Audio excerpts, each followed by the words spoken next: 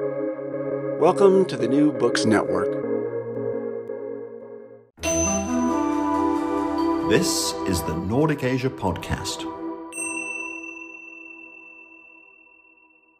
Welcome to Nordic Asia Podcast, a collaboration sharing expertise on Asia across the Nordic region.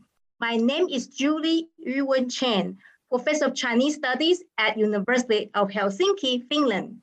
Join me today to talk about the implication of the Russian-Ukrainian war on Taiwan's relationship with China is Sean King. Sean is Senior Vice President at PAR Strategies, a New York business advisory firm that has undertaken research and analysis on Taiwan.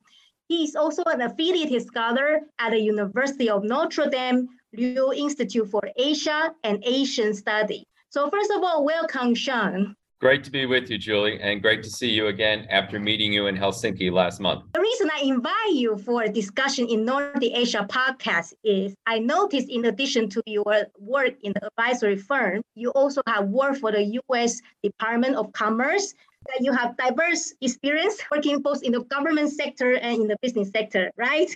Right, yeah. Let me explain a bit about the context is the war between Russia and Ukraine. It is really reverberating in Taiwan. So people in Taiwan are really watching intently how Ukraine defends itself against a much larger and powerful adversary. And they are thinking, well, how much it will take to really gather or galvanize international support. And there has been a lot of warnings and speculations, particularly when the war happened. Like now, if the United States or the West are busy with Ukraine, will that leave an opportunity for China to militarily attack Taiwan?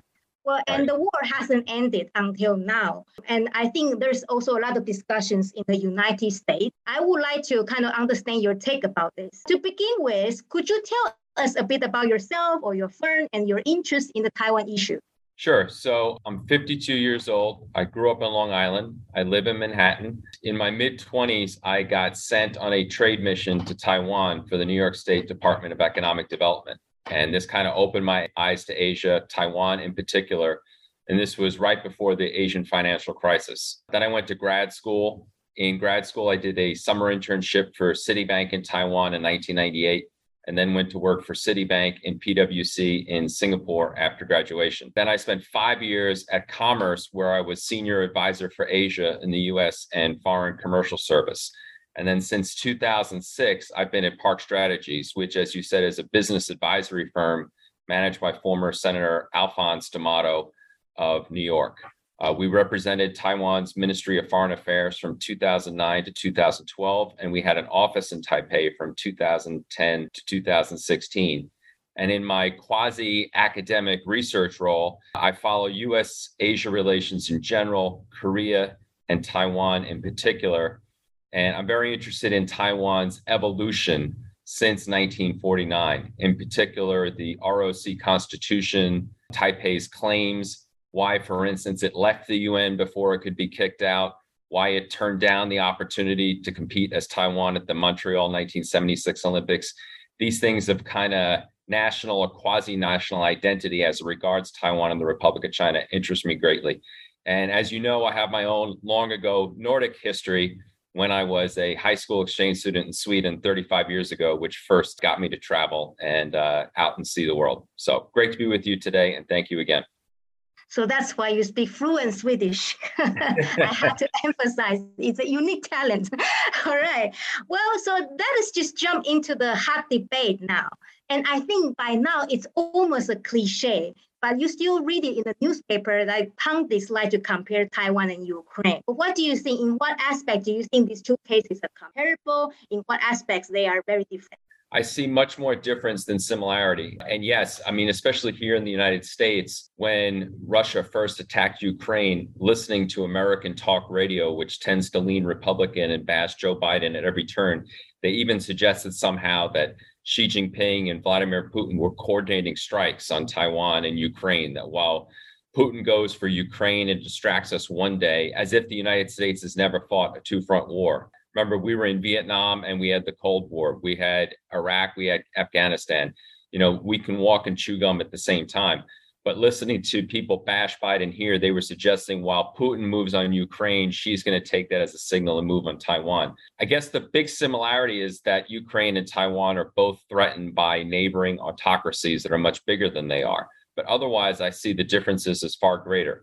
For one thing, Ukraine, and I'm going to show my cultural openness by speaking in kilometers here. Ukraine has a 1,200-mile land border with Russia that was largely unguarded. Meanwhile, Taiwan is separated by 160 kilometers across the Taiwan Strait, which was very rough and difficult to cross.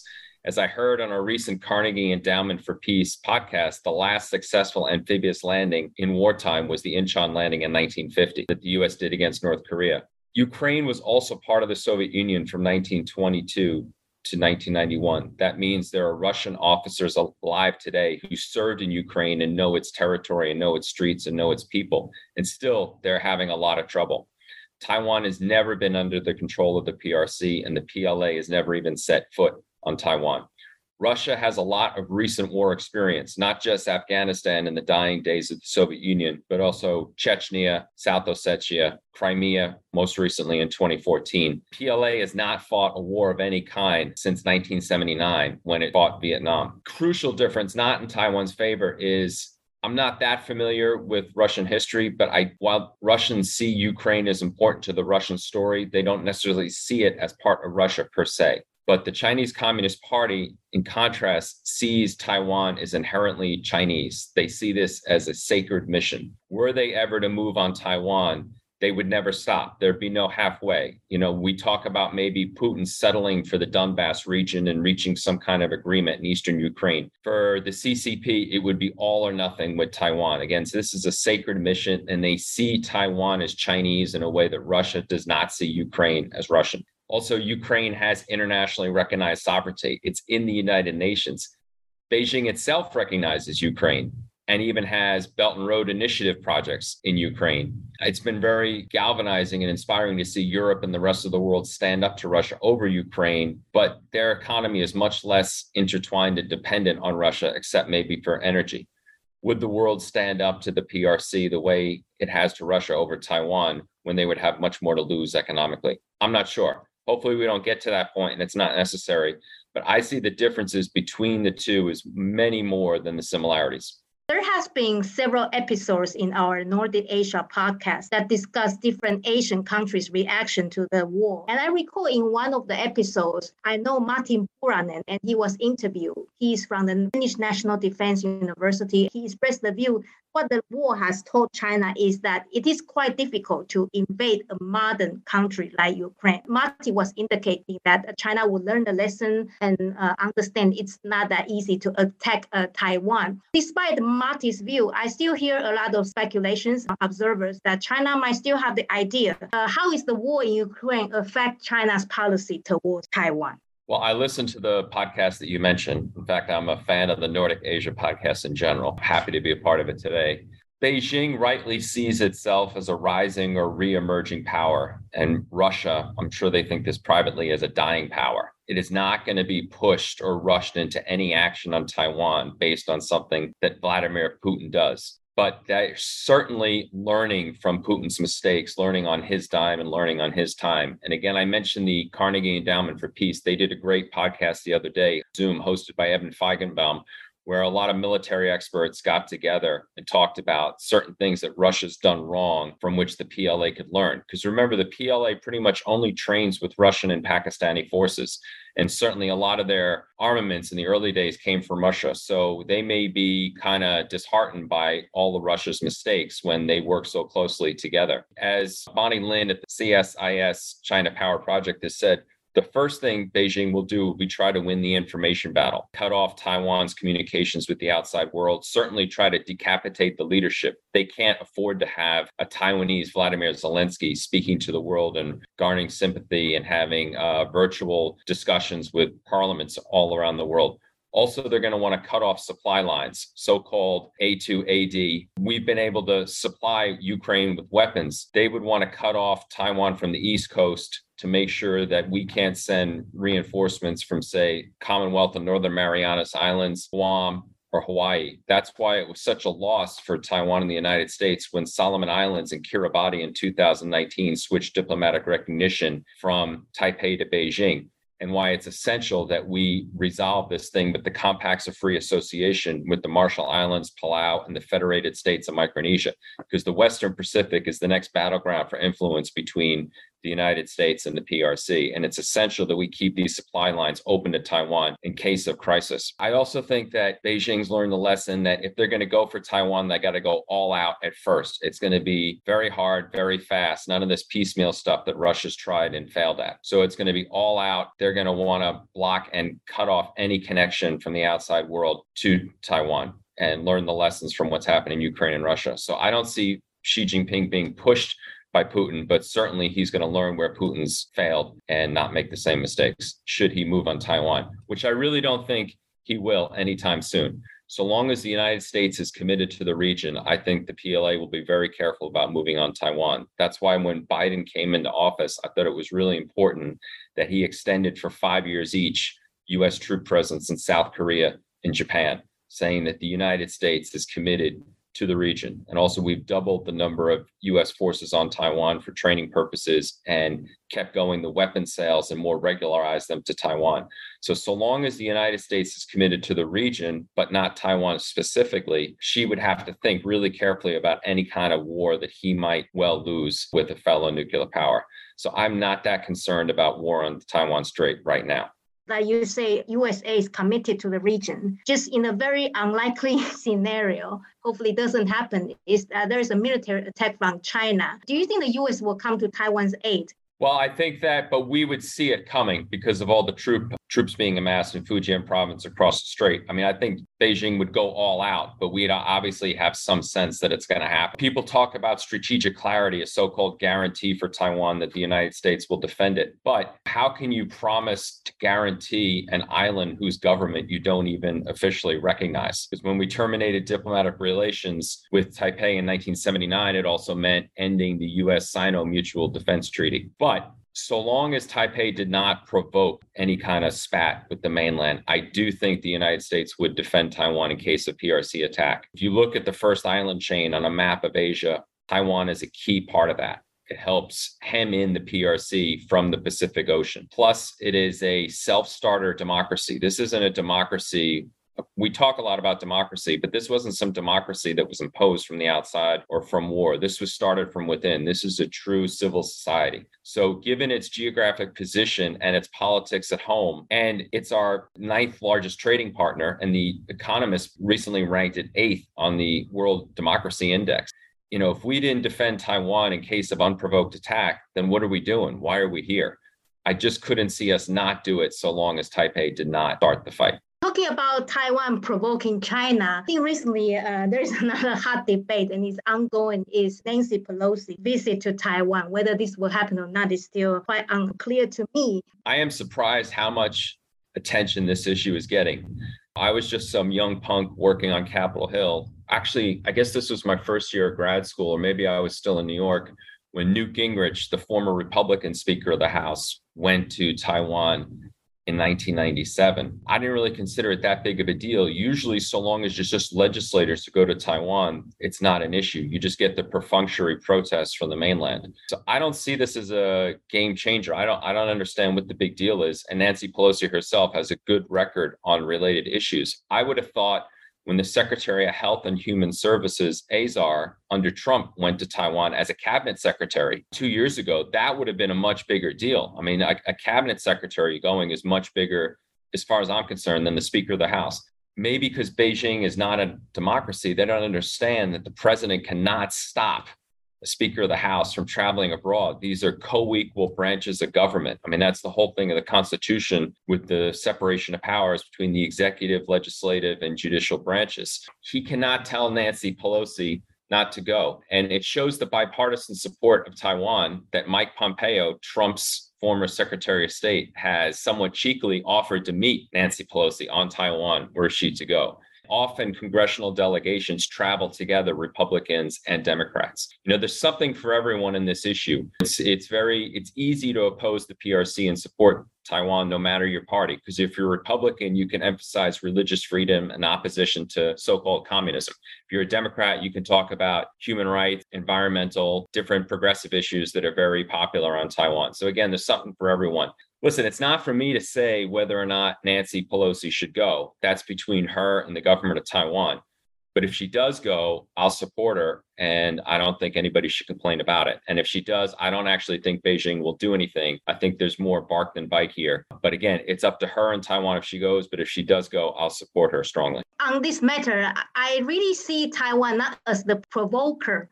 And I don't know what you think. I think Pelosi is basically playing some kind of game for the upcoming American midterm. I don't think most Americans are, if they think about Taiwan, they're sympathetic, but this is not going to change anyone's vote in the midterms. People in the midterms are going to vote on gasoline prices, inflation, their views of Joe Biden. The midterm elections are always a referendum on the new president. It happened in 1994 against Clinton and against Bush in 2006, which was outrage over Iraq. And then 2010, Obama lost Congress. The Democrats lost Congress when people are upset about Obama's healthcare plan. It's always a referendum on the new president.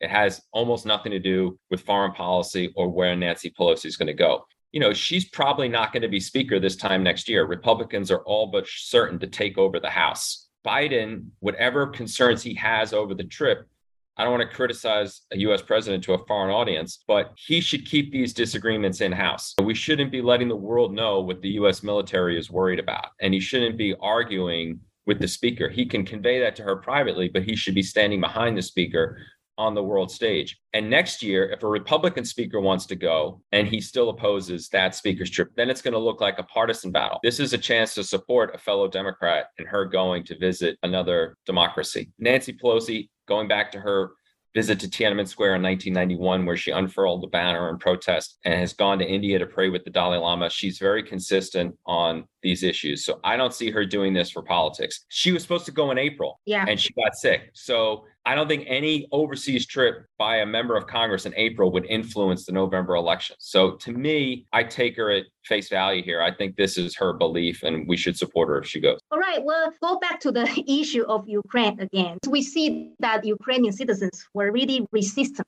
And the question would be then, how do Taiwan government and its citizens also prevent a military attack from China and how to resist? Yeah, well, I'm naturally hesitant to weigh in on this because I don't want to sound like some armchair cowboy from abroad, you know, talking tough and telling other people what they should do. But someone like former Secretary of Defense Esper, who just returned from Taiwan, I listened to his speech the other day. From his point of view, he offered some thoughts where he said that he thinks Taiwan should increase its defense budget, also increase, lengthen, and strengthen its conscription, revitalize its reserves, buy weapons, but make sure it's buying the right weapons. And that also is incumbent upon the United States to work with Taiwan to sort of guide them where we think the best weapons will be available based on the Ukraine experience. And also make sure that Taiwan stockpiles enough food, fuel, energy, has a robust telecom structure that can withstand Beijing's attack, information warfare, and cut off Taiwan. And on the civilian level, you're right. The Ukrainian people have been very inspiring. And I've seen that there's been an uptick in Taiwan in terms of first aid training, survival. But, you know, Taiwanese are good at survival anyway because of their history with earthquakes. And it's not like this PRC threat is new. Remember, Taiwanese have been living with this for 70 years. And that's why a lot of people, they read the latest thing about what China is doing in the news and they think that everybody in Taiwan should be panicked. But this is somewhat accustomed, maybe sort of like subway crime in New York or the threat of terrorism in Israel. It's just something you learn to live with. So Taiwanese have always had these things on their mind. But I do notice an uptick in, say, civil defense training and first aid training. Whether or not Taiwanese should train with guns or arms, I don't know, because, you know, guns are a very sensitive issue on Taiwan. And again, when it comes to the military, we outside think the military is good for Taiwan's interests. But internally within Taiwan, the military is often associated with the martial law era, white terror, lack of democracy. The Taiwan debate is as much about privilege and class and ethnicity within Taiwan as it is about relations across the strait. And I think we foreigners sometimes forget that.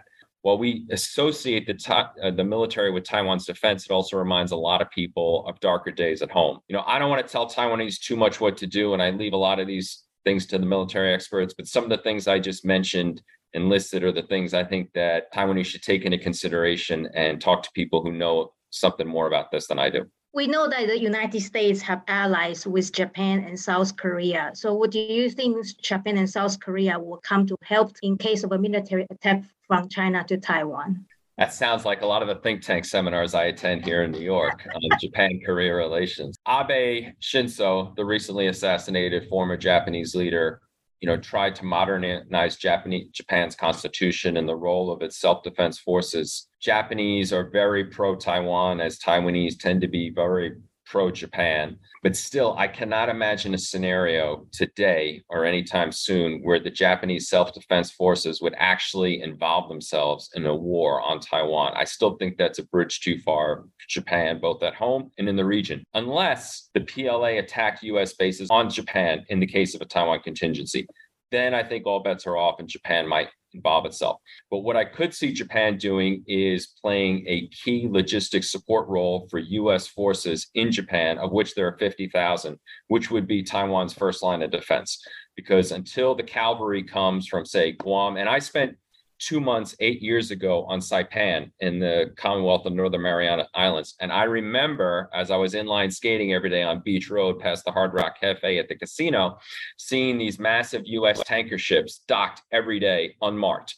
And somebody told me those are all full of guns and armaments, tanks and everything else. It's a head start on sending stuff from Hawaii should anything break out in the Taiwan Strait, Korea, or wherever. Until that stuff gets there or other troops, Okinawa is going to be the first line of defense for Taiwan. And I could see Japan's SDF playing a very strong support logistics role in Japan for U.S. troops coming back and forth from Taiwan. I think Japan would also be expected to take in Taiwanese refugees if things get that bad. So I see Japan as being a very supportive, active role. And remember, they have an Indo-Pacific outlook and they have their own China challenge. And they're very concerned about the Senkaku Islands, which very inconveniently, Beijing claims on the basis that they belong to Taiwan. And they say because Taiwan is part of China, that means the Senkakus are ours by default. And Taipei awkwardly claims the islands too, but doesn't really push the claim, especially not since the fisheries agreement it struck under the Ma Ying-jeou administration in 2013. And most Taiwanese I know don't really care about the Senkaku Islands. But were the PRC to seize Taiwan, Japan knows rightly that that would be used as a staging ground to take the Senkaku Islands at some point, which President Obama, being the first sitting U.S. president to do so,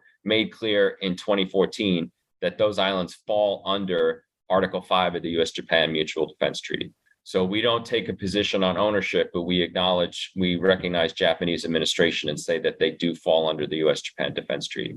So I think Japan would take an active role, but not be on Taiwan itself. Korea tends to focus on Korean issues. They also feel, probably wrongly, that they still need Beijing's help on North Korea.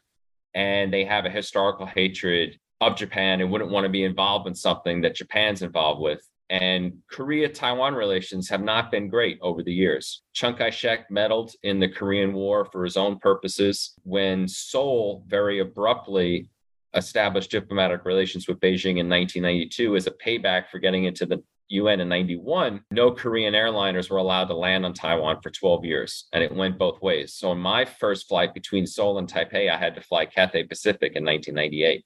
And that was a leftover diplomatic spat for how Seoul recognized Beijing.